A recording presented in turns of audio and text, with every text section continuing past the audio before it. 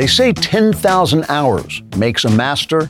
Well, the legacy media has mastered the art of spreading fear and misinformation through manipulation and flat-out lies. Listen to any news podcast and you'll hear blatant misinformation and exaggerated narratives being passed off as objective, fact-based updates, which is why the Daily Wire is creating an alternative.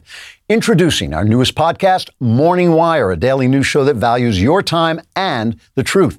Our aim is to deliver an alternative news source that you can trust in your podcast. Available now on Apple Podcasts, Spotify, or wherever you listen to podcasts. So go subscribe now and start listening today. Daily Wire's mission is simple: to bring our readers and listeners the facts and to provide the context necessary to both understand the issues and to debunk the legacy media's predictable, yet increasingly more ridiculous spin on those facts. We've built a powerful newsroom of investigative reporters, opinion journalists, and writers dedicated to ensuring you see the news first and form your own opinions instead of blindly repeating what the left tells you. Let's listen to some of Morning Wire now.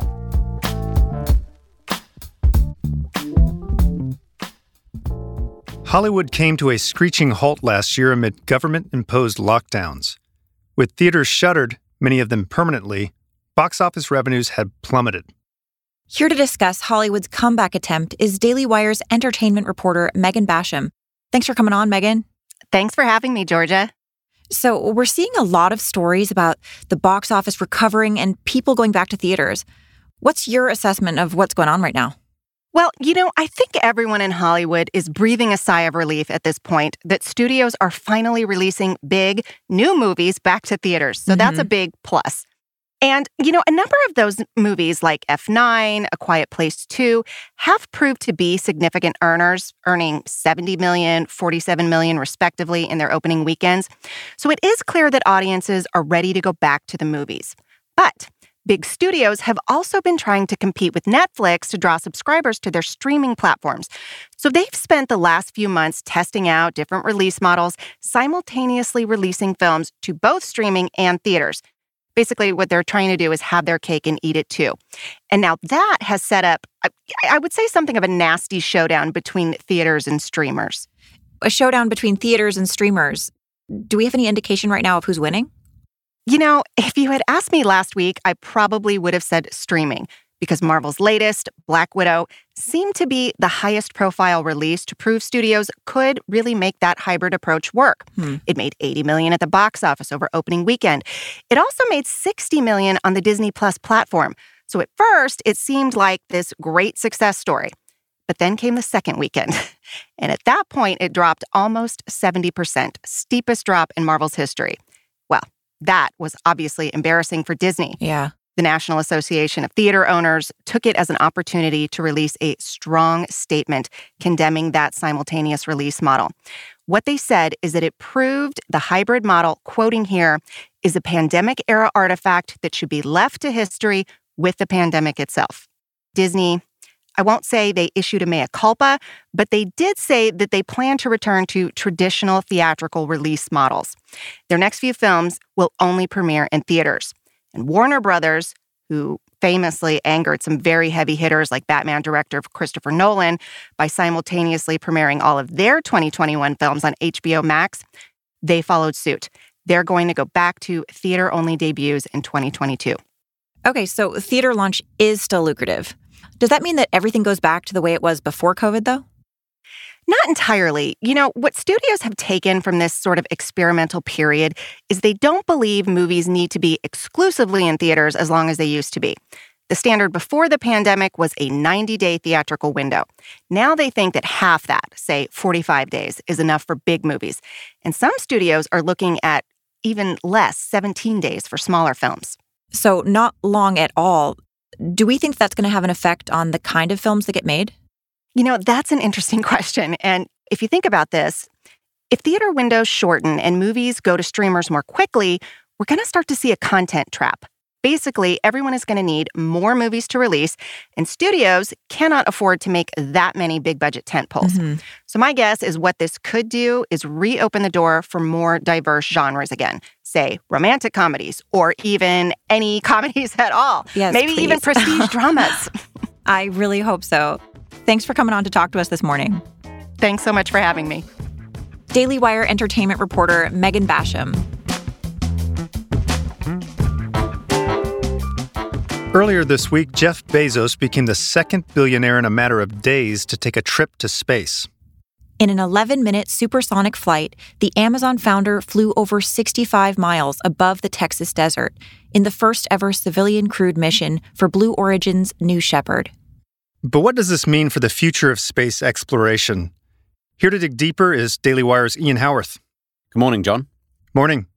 So we've seen a few historic events related to space travel. Walk us through the last 2 weeks.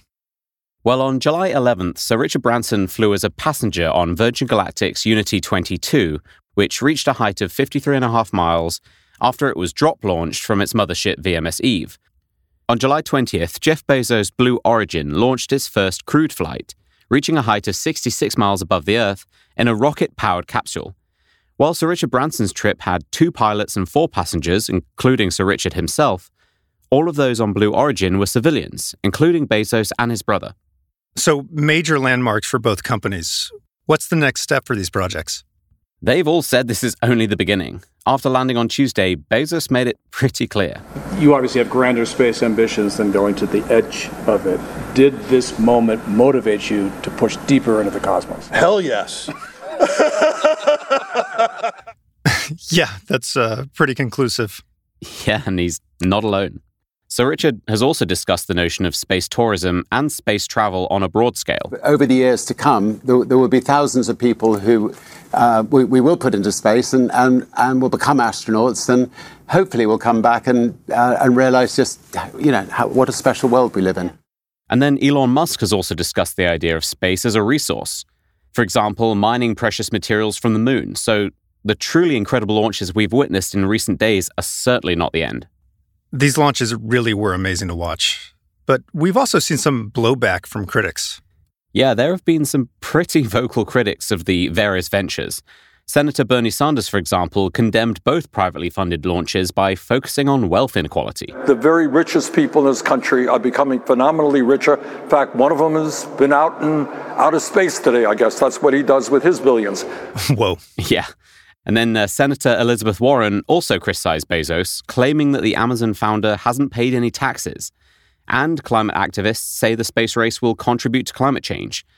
Meanwhile, defenders say that Bezos, Musk, and Branson have figured out how to travel to space in a far more affordable way than the government could ever achieve. All without, we should note, any taxpayer dollars. And for those concerned about the climate, Bezos is actually arguing that innovative use of space could help address environmental issues. So you noted that both of these flights were privately funded. Does this signal a change in how space travel works moving forward? I think it definitely shows a potential changing of the guard in space-based innovation, particularly when there is a financial incentive when it comes to the idea of space tourism. After decades of governments holding a monopoly on space, we seem to be on the edge of civilian travel to space for fun. If you can afford the ticket, of course. Right. We should zoom out here, though, and understand that this is all happening as part of an international space race. China, for example, is pushing to send crewed missions to Mars in the next few years and want to build a permanent presence on the planet. So it's likely that private industry and government might need to work together if we want to win not just the race for space tourism, but the race for space. This is all exciting stuff. We're watching history here, and it's being driven by the private sector. Thanks for the reporting, Ian. My pleasure. Daily Wire's Ian Howarth. So subscribe now to Morning Wire on Apple Podcasts, Spotify, everywhere you listen to podcasts so you don't miss a beat. And if you like what you hear, leave a 5-star review and help point fellow Americans in the direction of the truth. Thanks for listening.